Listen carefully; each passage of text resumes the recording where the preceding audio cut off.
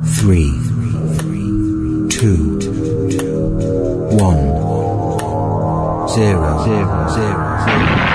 From the studios of WORQ in Wisconsin, this is the Stand Up for the Truth podcast. Today's issues, overlooked headlines, and biblical observations, equipping the remnant around the globe. Got your sword handy? This is Stand Up for the Truth. Good morning, brothers and sisters in Christ. Mary Danielson and David Fiorazo will be joined by J.B. Hixson in just a minute. There's going to be an annual teddy bear drive, and I'm going to list some locations you can drop off new, not used, but new teddy bears so that they can be given to young children in hospitals, local hospitals. It's the month of April, Grayson's Care Bears, it's called. He lived 4.5 years. He had many hospital stays due to a compromised immune system and cerebral palsy. And it was just wonderful that the family showed up, and at each hospital there was a stuffed animal waiting for him. And that put a smile on his face in his short life. So in remembering Grayson, and there's a Facebook page, by the way, Grayson's Care Bears. Grayson is spelled Gracen. This is for friends in Wisconsin. Locally, you can drop off a teddy bear at a collection box up until April 30th at Pizza Ranch locations in Green Bay. The Dough Shop, also in Green Bay/De Pere, very close. Dirt Juicery on Oneida Street in Green Bay. Black and White Nails and Advance America. And there's also a wish list for new teddy bears. You can order them from Amazon, get them real quickly. So go to Grayson's Care Bears, and that's for friends in Green Bay and Northeast Wisconsin. All right, Merritt, we've got J.B. Hixson on the line from Idaho, even though he lives in Colorado. We'll ask him about that.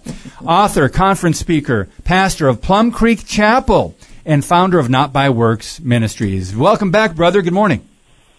Hey, David and Mary, it's so great to be with you guys from the great state of Idaho, the conservative end, up here in the Panhandle in Coeur d'Alene, beautiful Coeur d'Alene, Idaho. Mm-hmm. Is it really politically divided there, or are you just making a joke? Because I don't really know much about the politics of Idaho. Well, I think the whole state's obviously more conservative than most states, but like any state, the big cities, in this case Boise, down in the southwest side of the state, is definitely more liberal than in Coeur d'Alene. Coeur d'Alene's a wonderful place. We've been coming here for about 15 years. One of my best friends in the world is the pastor of Candlelight Fellowship. It's kind of our church away from church, and had the privilege of speaking there 4 times on Sunday, and just great people, love the Lord, conservative, but also very active. You know, they've been on the front lines back during the COVID pandemic. They were on Fox News, CNN frequently with their stand that they took against some of the tyranny that was going on back then.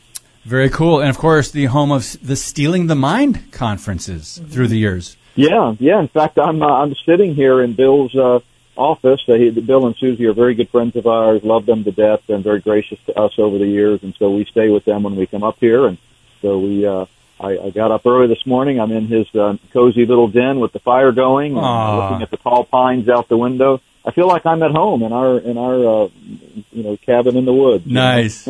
Nice. Well, tell Bill hello for us. We're going to have to get him back on the podcast as well. JB, this is one of those shows where we've got to get real about what's happening in our country.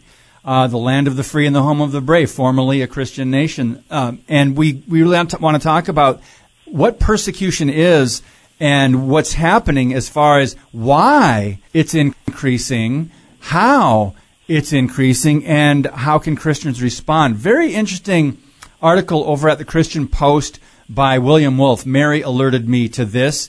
Yes, Christians are being persecuted in America, and here's how we can respond, but they define it. Persecution includes hostility and ill treatment, especially because of race, political, or religious beliefs. And so Christians are facing hostility and ill treatment. Just because we don't have our heads being cut off yet in this country or something like that doesn't mean we're not being persecuted. JB, open us up with your thoughts. Well, yeah, I mean, we may not be cutting off the heads of Christians, but we're shooting 9-year-old innocent Christian children at a Christian school in cold blood. And so, yeah, I mean, certainly persecution is on the rise. I talk about this in chapter 12 of Spirit of the Antichrist, Volume 2.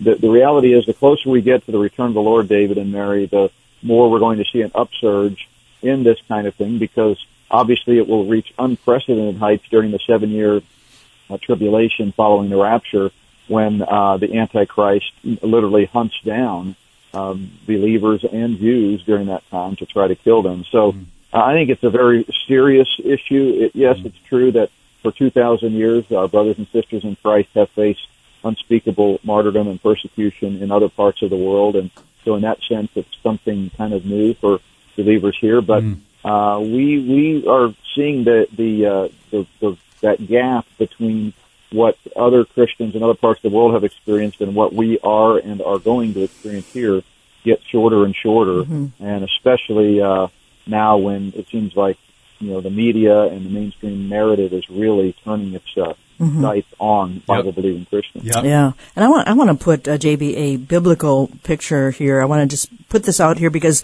Matthew. There's 2 companion Bible verses here that are really excellent for this morning. One is Matthew 5:11 and 12. And Jesus reminds his followers, "Blessed are you when they revile and persecute you and say all kinds of evil against you falsely for my sake. Rejoice and be exceedingly glad, for great is your reward in heaven, for so they persecuted the prophets who were before you." And then Paul has in Hebrews 10, I think this goes with this beautifully, Hebrews 10:32 to 34. "But remember the former days when, after being enlightened, you endured a great conflict of sufferings, partly by being made a public spectacle through insults and distress, and partly by becoming companions with those who were so treated. For you showed sympathy to the prisoners and accepted joyfully the seizure of your property, knowing that you have for yourselves a better and lasting possession." So there are different, I don't know if we would rejoice. This is a great little exhortation here, right, David, in the I have a hard time West? thinking about that. They're taking your house and you're going to just receive it joyfully. That's right. But I like this, partly by this and partly by that, and then Jesus also delineates that there are different components to persecution, and it's not just about the lions, digesting the humans. It can be very subtle, and we are there. Yeah.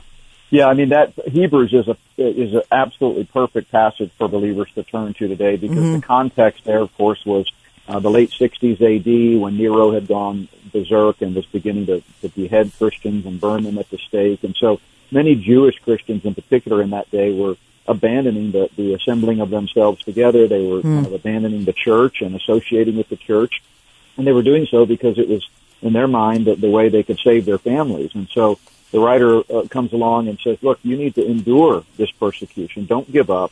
Don't cast away your confidence, he says there later in chapter 10, which you just read, but to hang on to the faith, because it does have great reward. There is an incredible reward for those who persevere in the faith, and so we need each other now more than ever. This isn't the time to be fleeing from Christ and from the church. This is the time to be abiding even more strongly in Him. So there's so many directions we could go. We're going to unload a lot of scriptures today, including, of course, 2 Timothy 3.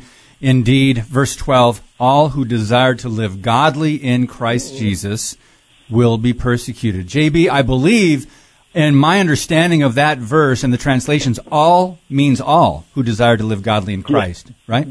Yeah, exactly. Yeah, and there's so many passages that, Jesus tells us about, in the upper room, for example, he promised the disciples, look, you're going to have trouble. And so we need to keep things in perspective. We've been so spoiled, David and Mary, as believers in this great country of ours. Yeah. And yet, now it seems the closer we get to the rapture that our time has come. And believers need to steel themselves and be ready because we're going to be forced to make some tough decisions if the Lord carries us home. Well, we're used to being living in the freest nation on the planet. I'm saying that is possibly past tense now, but the First Amendment protection, we've sort of just sailed through with a lot of these things. But then William Wolfe here says Christians still face already an increasing persecution here between our shining seas, and we need to recognize this and prepare for it to get worse. And that is absolutely true. Yeah, no doubt. Yeah. So the passage that I was referring to from Jesus in the upper room, he says, if the world hates you, you know that it hated me before it hated you.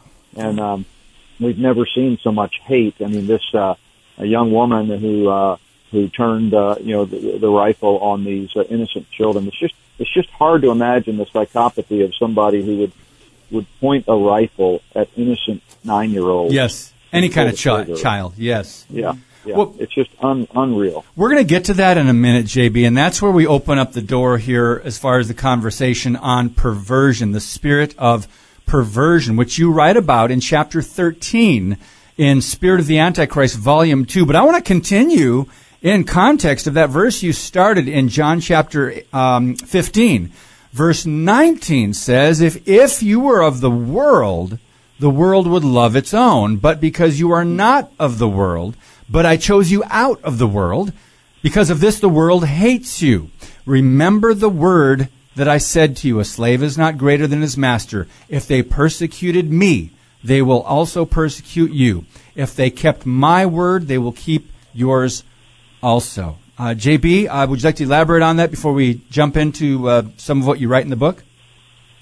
Yeah, I think we need to understand the spiritual battle behind it all. That there is a cosmic struggle between God and Satan. Satan's been trying to usurp God's authority since he got kicked out of heaven. He had a failed coup attempt in heaven, and God rebuffed it and said, get out of here. And he took 1/3 of the angels with him, and now he set his sights on the earth. And so I think what Jesus is reminding the disciples of there is that, look, I'm going to go away. I'm going to be sitting at the right hand of God in heaven waiting for my time to come, and after God puts all things under my feet. But in the meantime, you need to understand that identifying with me puts a target on your back for our mutual enemy, the devil. And the same thing is true today, 2,000 years later. Unfortunately, many Christians have become very complacent, become carnal in their walk. They're not living out their faith vibrantly. Doesn't mean they're not believers, of course. If they've trusted in Christ and Him alone for salvation, they're a believer. But the challenge here, as Jesus so eloquently says in that very chapter at the beginning of John 15, we need to abide. Abide means to remain close to Jesus. Yes. And when you remain close to a target, you're going to get some flack. And if you're not getting flack, you ought to examine your relationship with the Lord and see if you're really abiding close to Him. Mm-hmm. Ooh, what you just said, JB, ouch. I agree with you 100%. Yeah. But if you're not getting any opposition or resistance or hate mail or what criticism from anybody, do people know you are a Bible-believing Christian? Wow, yes. And this morning I was thinking of a verse in Ephesians 5:15. See then that you walk circumspectly, not as fools, but as wise, redeeming the time, because the days are evil. So we could go backwards with that. Because the days are evil, redeem the time. Don't be a fool, be wise, and walk a certain way. Be mindful of your behavior. Be on the lookout. We have a great enemy, seeking whom he may devour. So, walking circumspectly, how could we maybe define that even a little bit better, JB? I mean, what are some of the ways that we can be alert? What are some of the things? And I think that's what we're talking about. What should we be alert for? But preparing. Yeah, preparing, yes. How can we prepare for this sort of thing?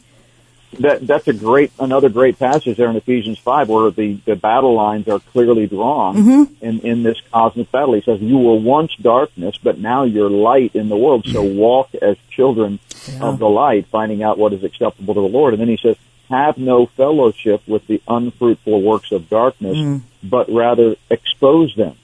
And see, we're living in a time when Christians are told they're supposed to welcome and embrace and affirm blatant sinful behavior. The Bible says just the opposite. It says expose them. And in Romans chapter 16, another key verse that believers overlook, we are told that we are to mark those, or literally one translation says note those who cause divisions and are teaching contrary to God's word. And that word note in Greek is the word skapeo, and it literally means to seek out. Seek out. In fact, it's where we get this word scope. If you have a scope, they're seeking out what's going on inside your body. They're scoping it, right? So the Bible says there in Romans 16, Paul says, seek out the evil, and not just if it crosses your path, be willing to speak out, but actually note those, seek it out, and take a stand against it. And that is so contrary to our politically correct, culture that says if you say anything critical of anyone else, somehow you are hateful and mean and unloving. Well, I got to tell you, Jesus, by that standard, said, and I'm saying this tongue-in-cheek, but he said a lot of, quote, unloving things by that standard. And, of course, he didn't. He is love. But the point is, the most loving thing people can do sometimes is to speak up for truth. Amen. So, JB, earlier you alluded to the fact that we've had family in Christ, Christian brothers and sisters throughout the centuries be persecuted in other countries. So now let's bring it home for those who are still shaking their heads wondering how on earth did we get here in America where there's so much animosity and people are caving into this Antichrist spirit of the age, and we are collapsing, as one commentator put it, into a post-Christian oblivion. I'm looking at an article where we forget about these shootings back in 2015. The Umpqua Community College in Oregon, someone came in and they killed 9 people, including a professor, wounded 7 others. And one of the things he did was came into an English class, asked if people were Christians. If they answered in the affirmative, he shot them. Because he said, "Are you a Christian?" If they said yes, he said, "Stand up." They would stand up. He said, "Good. If you're a Christian, you're going to go see your God in about a second." And another time, a shooting at a Southern Baptist church in Texas, killing 26 people. There were 26 worshipers from age 5 to 72. So yes, Christians are being targeted. And I want to get your response to how MSNBC and others in the Marxist media in America responded to this tragic shooting targeting a Christian school a week ago, Monday. MSNBC responding to this, they had a man. Of course, we would call this person a transgender. And responding to this shooting, they didn't mention the victims. And under the photo, or under the screen, the caption, it says, the headline, "Transgender Americans Under Siege." And you've got a transgender person on MSNBC responding to this shooting. JB, your thoughts? Yeah, the White House came right out afterwards, and the press secretary said the trans community is under attack after the Nashville shooting. Wow. I mean, it's like, you can't make this stuff up. It's literally exactly what the Bible says is going to happen in the latter times when they're turning truth on its head. A transgender woman, and let's call her what she is, 28 years old, goes in and attacks and kills in cold blood 6 people, and the narrative is that the trans community is under attack. I mean, it's beyond absurd. And of course, Biden had been promoting this Transgender Day of Visibility, which they then changed to the Trans Day of Vengeance. Yeah. And that was, they got to get back at these Christians, and others who are taking a stand for truth. And really, it's not even that profound in my mind. I don't know how any thinking, rational person can look at the human anatomy and somehow think that you can be transgender just by declaration. But anyway, we saw protests in Murfreesboro, Tennessee. I've been to Murfreesboro, stayed there just recently, in fact, on a speaking engagement trip down to Florida. And they were holding up signs that said, "Trans girls need guns," which, of course, if some listeners may not know, that's borrowing the title phrase from a satanic song by a group called Flummox. And, the lyrics of the song, just listen to the lyrics of this song. I can't even repeat all of them, but the ones that I can repeat are disgusting enough. The song goes, little pig, let me in. I'm going to make a rug out of your skin. I'm hunting you down like you've done our world. I'm hunting you down like you've done our girls. This ain't another witch hunt, ain't another lie. We're going to burn down every last pigsty. You heard it here first. You heard it right here. Every dead queer leaves behind a curse. In other words, these transgender women need to take up arms, and trans girls need guns. Wow. Another sign at that protest showed a picture of Jack Nicholson from the Stanley Kubrick movie The Shining, and it had the words "Red Rum" underneath it, REDRUM, and if you remember the movie, that's murder backwards. Yep. So here they're calling for murder after a trans woman has just murdered 6 people. It's it's just really hard to get your hands around, and shame on anyone in the so-called media. I mean, the media is state-controlled and has been for decades. That's Operation Mockingbird. But still, I mean, you got to think there's some thinking people left in the media that are just reading the script and reading the teleprompter and going along with it. And by the way, if you think JB is exaggerating, we've got the press secretary at the White House podium saying, it's still defiant, they're saying transgenders are the real victims here. Go ahead, Mary. Yes, and I'm going to go along with that here in an article by Mark Hitchcock, Growing Hatred of Christians in America, an Evil Signpost on the Road to Armageddon. And this is across the pond here. The Daily Mail joins in this despicable chorus here. They have an article citing transgender activists as calling this school a right-wing radical religious school, and with their headline reading, Trans Activists Slam Radical Religious Schools in Response to Nashville Mass Shooting, in which 3 9-year-olds were killed. And the article goes on to say, a radical transgender activist group has claimed that the Nashville school shooter was driven to murder 6 people by an avalanche of anti-trans policies and sentiment, adding hate has consequences. So basically, Mark Hitchcock says here, is excusing these murders by saying this person really had no other option in light of these things that are happening. This is an unparalleled coldness, callousness, and depravity. And he says, Jesus says one of the signs of the times in Matthew 24 would be the hearts of many would grow cold. But this is a culture that is the hate, the level of hate, and to actually say, well, we had no choice. I can't even comprehend that level of sociopathic, psychotic behavior. Yeah, and the hypocrisy is beyond the pale because, again, they're making it all about the shooter here and her resentment and what her motivations were. And she planned it months in advance, by the way. That. Oh. Yeah, yeah, exactly. They would never do that with, some Christian who commits a crime. Say some of these abhorrent people who think the answer to stopping abortion is to blow up abortion clinics, which is sinful. It's hateful. You shouldn't do it.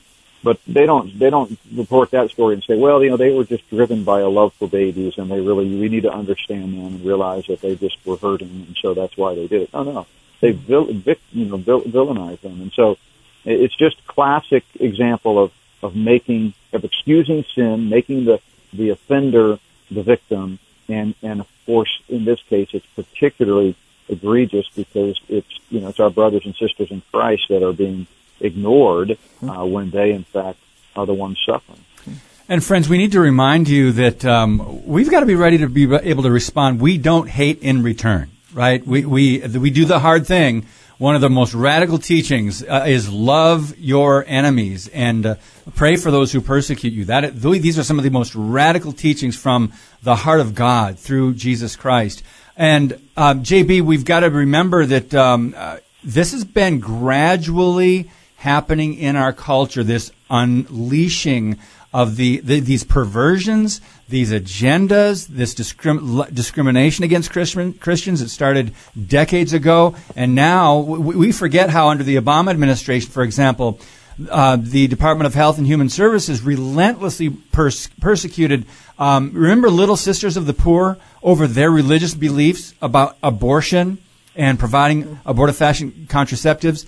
It took a decade for them to finally get a win in the Supreme Court. Also, Jack Phillips, the baker, Baronelle Stutzman, the florist, who was forced into retirement because she was sued. Also, Coach Joe Kennedy, who was fired. 7-year battle. Finally, the Supreme Court gives him a partial ruling. He's back on the job after 7 years. So legally, we might call this discrimination, but as one article says, make no mistake, it is persecution against Christians because of their faith in Jesus Christ as King and their refusal to compromise on the basic teachings of the Bible. JB?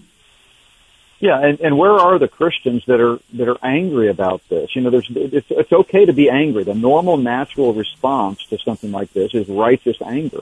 I mean, Jesus was angry when he overturned the tables of the money changers and when he called the scribes and Pharisees hypocrites and blind guides and whitewashed tombs and, made a whip of cords even and drove them out. So you can be angry without being hateful. And unfortunately, we've been so dumbed down and mind controlled through 120 years of compulsory government schooling that most Christians just don't even have the natural, normal response, which is to speak out. Now, some are. Obviously, you guys are on the front line speaking out. My friend Mark Hitchcock wrote a great article on Harbingers where he's talking about it. We've been talking about it at Not Works. But by and large, the Christian community is afraid to speak out because they've been told so many times when you take a stand that you're hateful, and that's just not true. And also in this article that David's been reading from, he says, don't let progressives gaslight you. So now we're talking about the apostate arm of the church. And it says here, despite what loud, deconstructed ex-evangelicals, also known as apostates, might say, it's not Christians who are making it hard for other Christians in America. Such was the line from Dante Stewart, former author at the Gospel Coalition, who now defends abortion as reproductive rights. He tried to claim just this past Sunday that if anyone's making it hard to be a Christian in America, it's other Christians. So now people are biting and devouring one another because, the remnant church, the ones that hold fast to the Bible as the authoritative word of God for all time and in all cultures, are saying, no, transgenderism is wrong. All of this gender nonsense, and of course the baseline homosexual lifestyle is wrong. So now you've got the progressives are gaslighting the Christians by saying, how dare you speak out against these things, because now you're the hateful one. And so the church can't even decide, and I use that term church loosely in this case. Yes. But even the church can't decide, and some are still calling good evil and evil good. So now you have enemies within the church itself. Can you tell us a little bit more about how you think that is going with progressive versus the conservative Christianity? 2 minutes, JB, 2 minutes. Yeah, so, that's what we're going through on our Tuesday night prophecy night. We just had part 10 today. Actually, it was posted last night because we're not able to do it live since I'm on the road. But I've been doing a mini-series within that on apostasy and how the growing tide of apostasy is a sign of the times. The closer we get to Christ's return, the more we're going to see Christians backing away from the faith. And certainly the church today, David, you and I have talked about this before. Yes. My dead reckoning is maybe there's 5% of churches in America today that are still standing firm on biblical truth. Some people would say that's an exaggeration, but I just that's what my gut tells me as I travel the country. And so, they're trying to create a divide, but the fact is, Christians, let's face it, they've become asleep at the wheel, and the last thing the world needs is more sleepy Christians. That's right. First Thessalonians 5 tells us we need to not be asleep, but be awake, because otherwise we're sitting ducks. They're coming after us. And I hate to sound so sensational, but you got the Bible telling us this is going to happen in the latter days. You've got the anecdotal evidence all around us, and you just read some of it. When are people going to wake up and recognize that as the world hates God, they're going to hate you? So we've got a quote from Os Guinness recently we posted. He said, in our day, it's considered worse to judge evil than to do evil. And isn't that a sad reflection of America knowing how this nation began? JB, we don't have enough time to unpack another question here because we've got 30 seconds before we need to take a break. I'm just going to remind people to get out Romans 1, verses 16 through 32, verses 16 through 32. Also, when we come back, we're going to go back to this article that gives us solutions. How can Christians respond to persecution in America?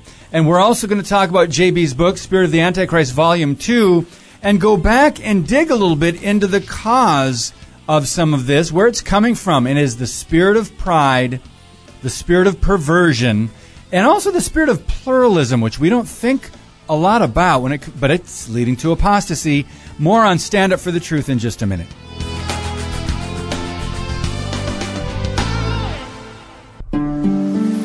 Five Talents Audio presents Witness Easter. Hosanna! Blessed is he who comes in the name of the Lord! A dramatic retelling of the last chapters of Mark. Began to cast out those who sold and bought in the temple, and overthrew the tables of the money changers and the seats of those who sold doves.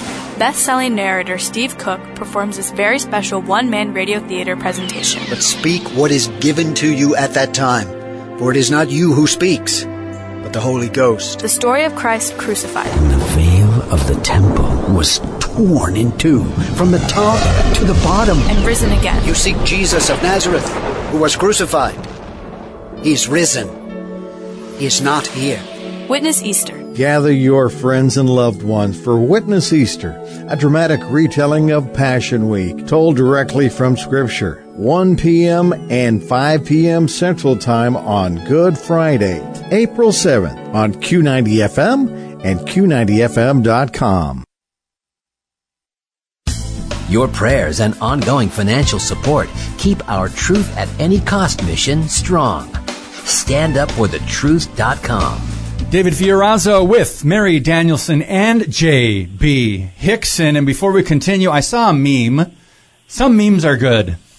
And it said something about the Transgender Day of Visibility, and it was a response to that from the average person saying, "We see you, so visibility is not the issue. We just don't agree with you." JB, in chapter 13 of your book, The Spirit of the Antichrist, Volume 2, the spirit of perversion. We don't need to spend a lot of time there because we talked a little bit about it yesterday, and we've been, for decades trying to expose this. But there is now, they are making disciples, and they are recruiting, and they're recruiting children, and in the public schools in part. But how do we understand better what the solutions are before we get to the actual biblical solutions as far as our culture? The gender surrender movement, this seemed to come out of nowhere, but it was a very gradual and just steady implementation of this delusion, really. Yeah, I make the point very clearly, and I think with tons of documented evidence that this was a concerted effort that began back in the early 20th century as they set out intentionally to take over just about every institution in this country in an effort to bring it down. Remember, the Luciferians are trying to destroy America because it's the one country that's standing in the way of rolling out the New World Order, the one world system. And so, what can we do? Well, first of all, get your kids out of public school. That's number one. You're not going to be able to put a Band-Aid on this and fix it. It is so far gone, so far out of the control of even the good God-fearing Christian teachers that are trying to make a difference, and there are many of them out there, and we applaud them. But it is, it's just not going to happen. It is too far gone. You've got pornography being passed out to third graders, second graders. You've got just sickening, transgender presentations being, happening. And every time I bring this up, some Christian parent will email me and say, "Well, not in our school." Well, you're just not looking hard enough. Oh boy! You may think it's not in your school. Trust me, it's there, because I understand from Charlotte Iserby and many others, the late Charlotte Iserby, how this works, and it's a top-down thing, and trust me, it is evil to the core. They knew that to destroy the family and to destroy America, they've got to take the kids away from their parents for 8 hours a day, for 5 days a week, for 13 years, and they set that in motion intentionally, and here we are several generations later, and we really shouldn't even be asking the question why. It's obvious why. Yeah. It's obvious how we got to where we are. So that's number one. You've got to protect your kids and stop subcontracting out the raising of our children to a pagan institution. Amen. And yes, the public schools are a pagan institution by their own definition. Yes. They say you can't talk about God in the schools. And so, and then I think, people need to have honest conversations with their kids about this stuff. Unfortunately, it's come up, and you can't stick your head in the sand and ignore it because they're going to hear about it from somebody else. So you need to take them to the Word of God, explain the biblical design for sexual relations and what a beautiful thing that is, going back to Adam and Eve, and what's normal and natural and part of the image of God in man, and so that they have a standard when they hear, and it's not just the schools, it's the media, it's the Hollywood, it's billboards, it's everywhere you look. Yep. They'll have a standard against which to reject it.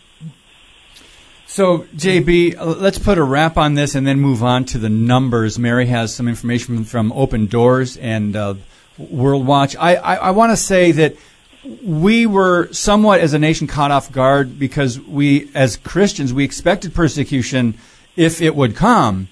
It would be because of the exclusivity of the gospel and the name of Jesus being the only way to get saved, the only name.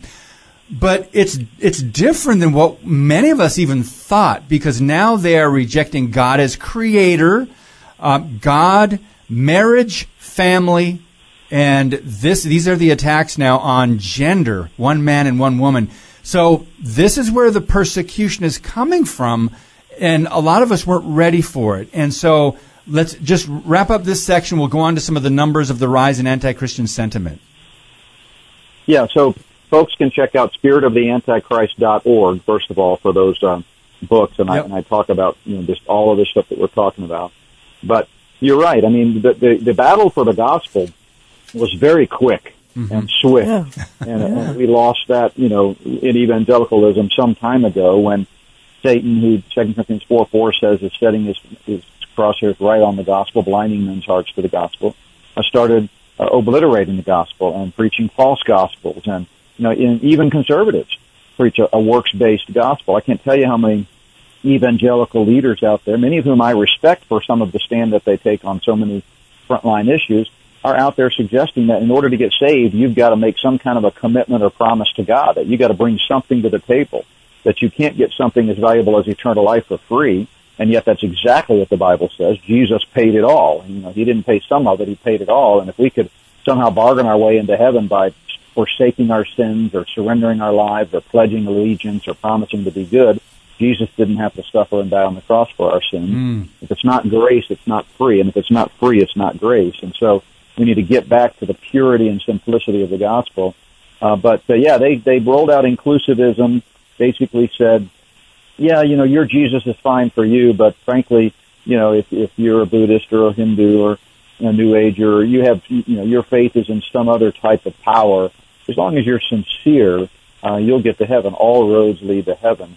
And sadly, because Christians were ill-equipped from not hearing the Bible taught in their pulpits for so long, they swallowed a hook, line, and sinker. So that's really not the battle, as you correctly pointed out, David. The battle is going to be for those who take a stand against, the gender surrender movement and some of these other abhorrent sins that we see being normalized today. And celebrate, not just normalized, but celebrated. Yeah. They don't. It used to be we could just disagree and go to church, but now they want you to almost bow the knee at the altar. Mayor, we can move on. Yeah, okay. I just wanted to add real quickly, when the churches were forced to close during, the pandemic era there, that really caught me off guard.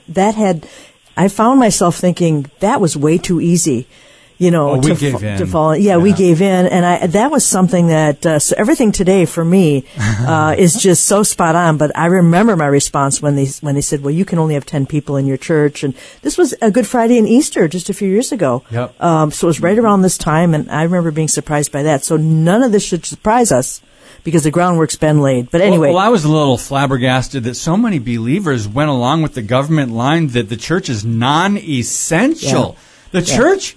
Anyway, we can. That's right. For a whole other podcast. We've talked about that. Mary, yes, we have. Okay, open doors. Open doors, yes, because Christian persecution by the numbers. You talk about that in your book here, The Spirit of Antichrist, Volume 2.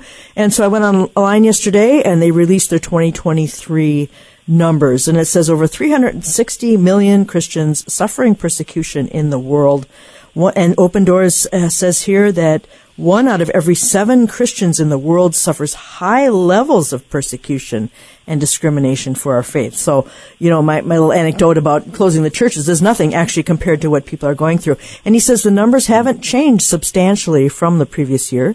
2022 was the worst year for Christians worldwide. So we kind of reached a certain plateau. We're still sitting there due to an intensifying level of violence, discrimination, and exclusion, according to the latest World Watch list.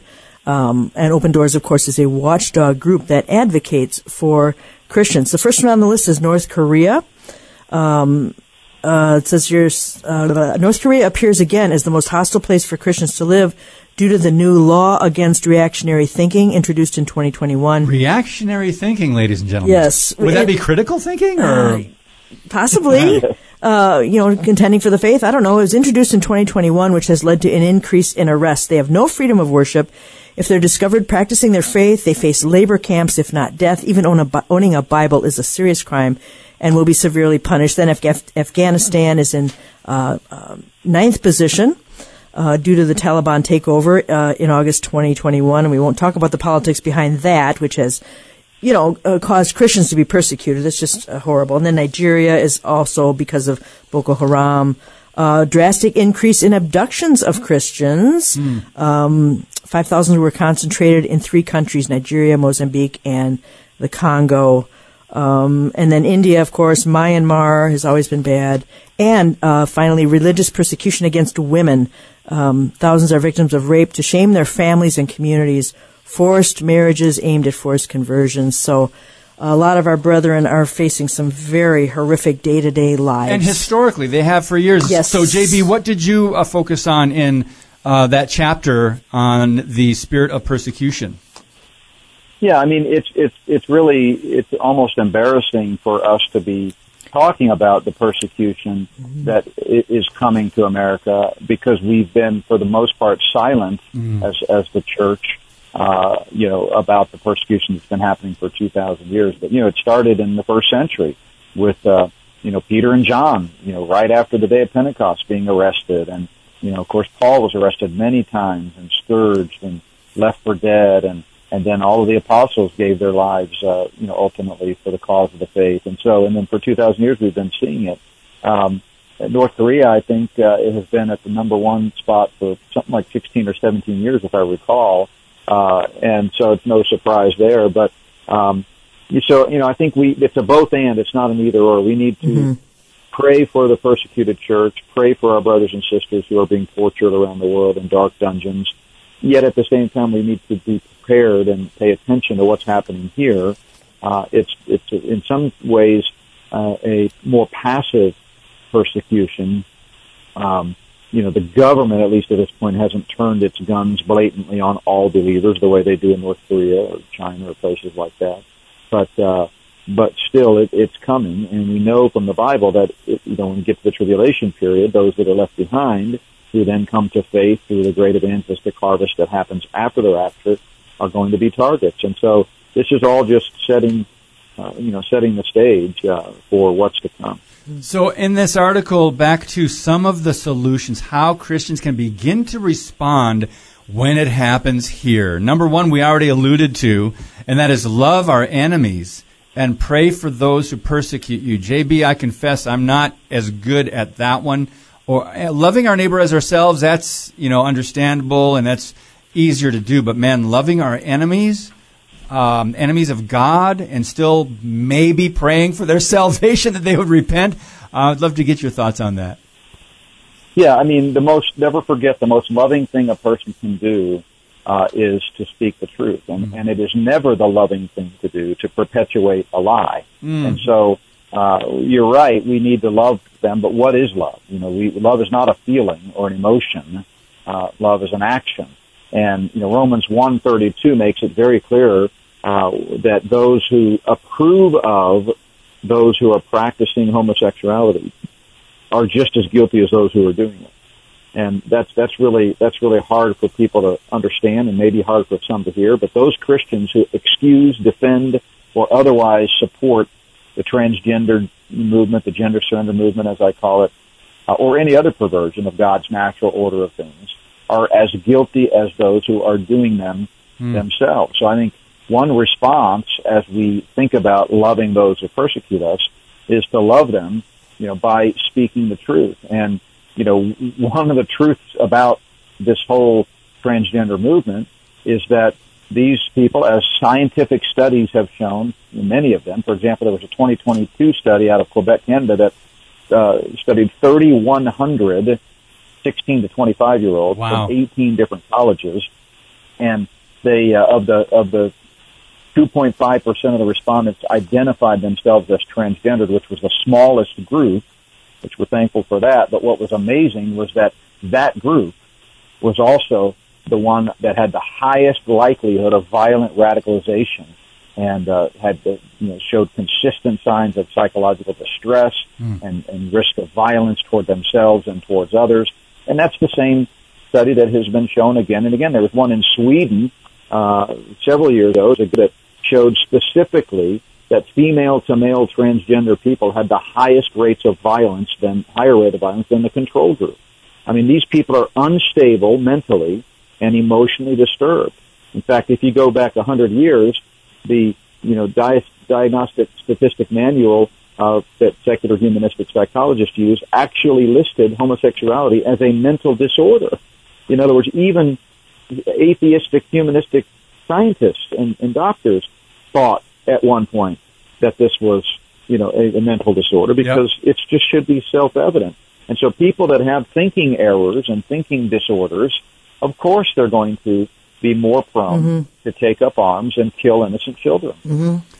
And especially when you have the female becoming the male, I think women know how powerful hormones are. And now you're putting a female brain, this person is a female, and you're giving them hormones that are completely opposite of what God intended. What could go wrong? What could possibly go wrong? So, JB, a couple more things on this list of how we can respond, and I'll let you discuss whatever one you want. I'll just go through several of them on this list. Be shrewd. Pray for our leaders to do what's right before God. Use the courts to fight for our rights. And it lists Acts chapter 25 when Paul did this as a Roman citizen appealing to Caesar. And also, just for those three, does anything stand out to you? Yeah, I think there are opportunities in certain small regions where we can make a difference through the political system or the court system. But honestly, and I hate to sound so cynical, but, having studied this stuff for so many years and seeing, really the control mechanisms that the Luciferians have put in place, I think it's a long shot that we're going to somehow be able to, stem the tide or turn it around at the ballot box, especially with digital vote tabulations.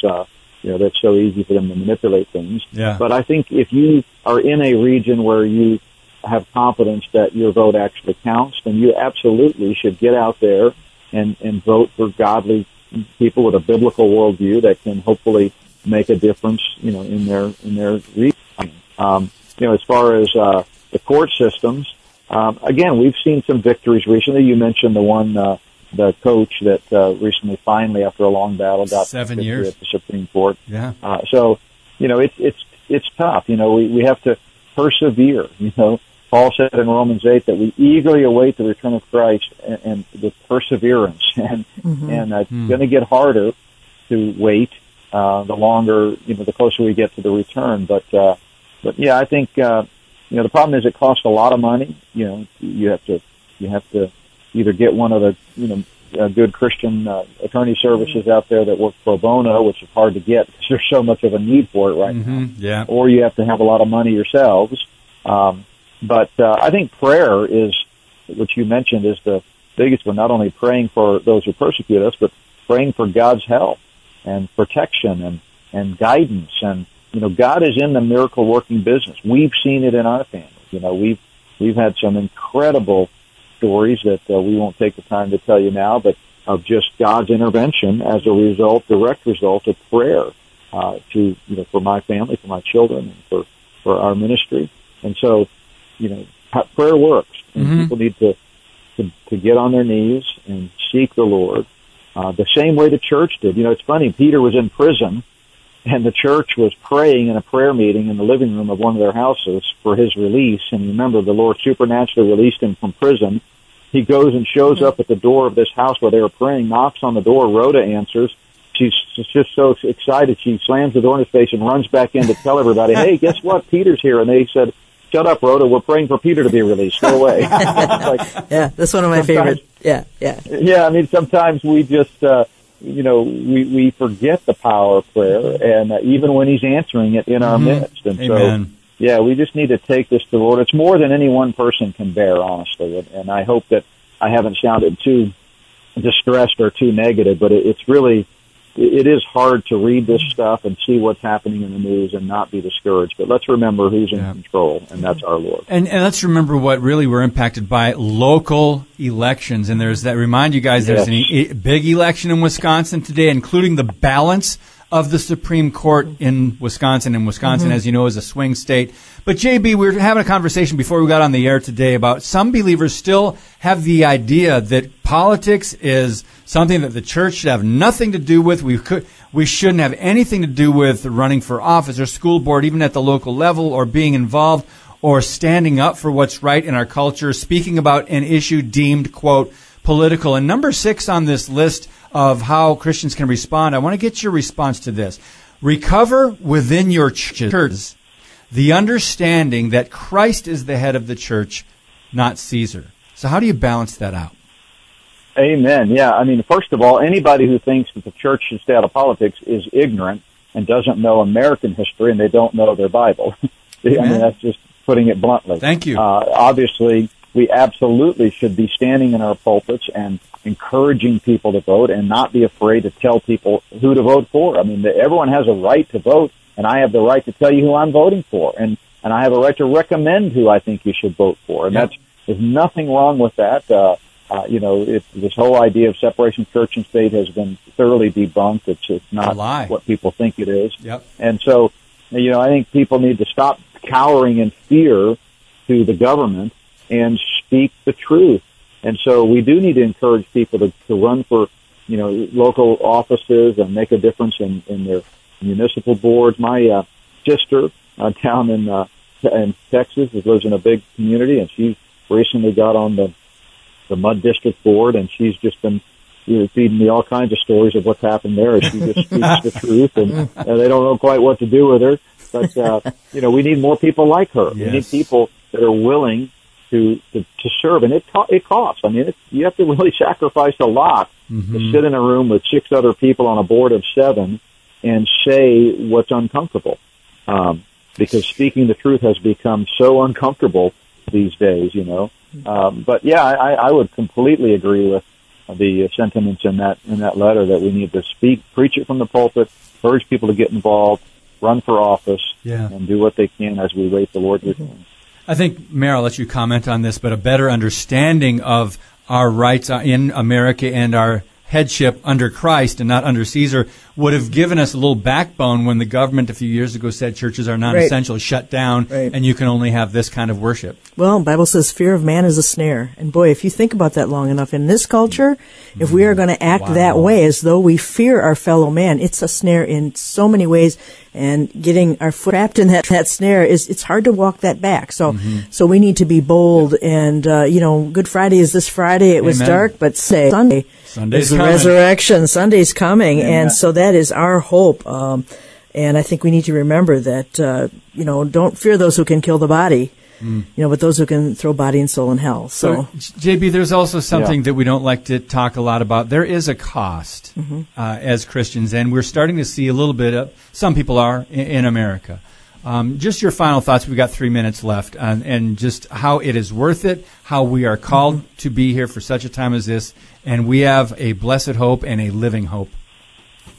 Yeah, I mean, make no mistake, while there is no cost to us for eternal life, there is an extremely high cost for discipleship and for believers who should wake up every day and say, what can I give the Lord today? How can I serve Him? What's it going to cost me to serve Him today?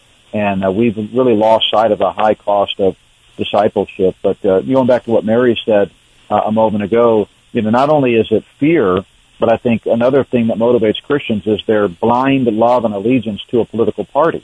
Because the big elephant in the room here is that it was Donald Trump that told Christians they couldn't worship Jesus on Easter Sunday for the first time since Constantine. And nobody likes to point that out, but that's who it was. And so we need to not be having allegiance for a man, like you said, Mary, that as the Word of God says, the fear of man is a snare. And it's not about, Republican or Democrat. It's about what does the Bible say. And we need to have the boldness to speak up even when our conservative party that we align more closely with in terms of our philosophy does the wrong thing. We need to have the courage to speak up and do it and not do it. And next Tuesday, by the way, a week from today on the 11th at my next prophecy night in Denver, which we have over 5,000 people that touches through live stream, video, podcast, and in person there in the church. But I'm going to be addressing Romans 13 and the the true biblical interpretation of that passage and what it really means for believers. So people can hopefully tune into that. Awesome. J.B. Hixson, notbyworks.org. Thank you so much for speaking boldly and truthfully about these issues. We need to hear it, sometimes the hard truths, but travel safe, enjoy your trip back, and we'll talk to you next time, brother. Thanks, guys, so much. Appreciate it. All right, happy Resurrection Week as well. Okay, guys, forgot to mention at the top of the podcast, and then there were 2.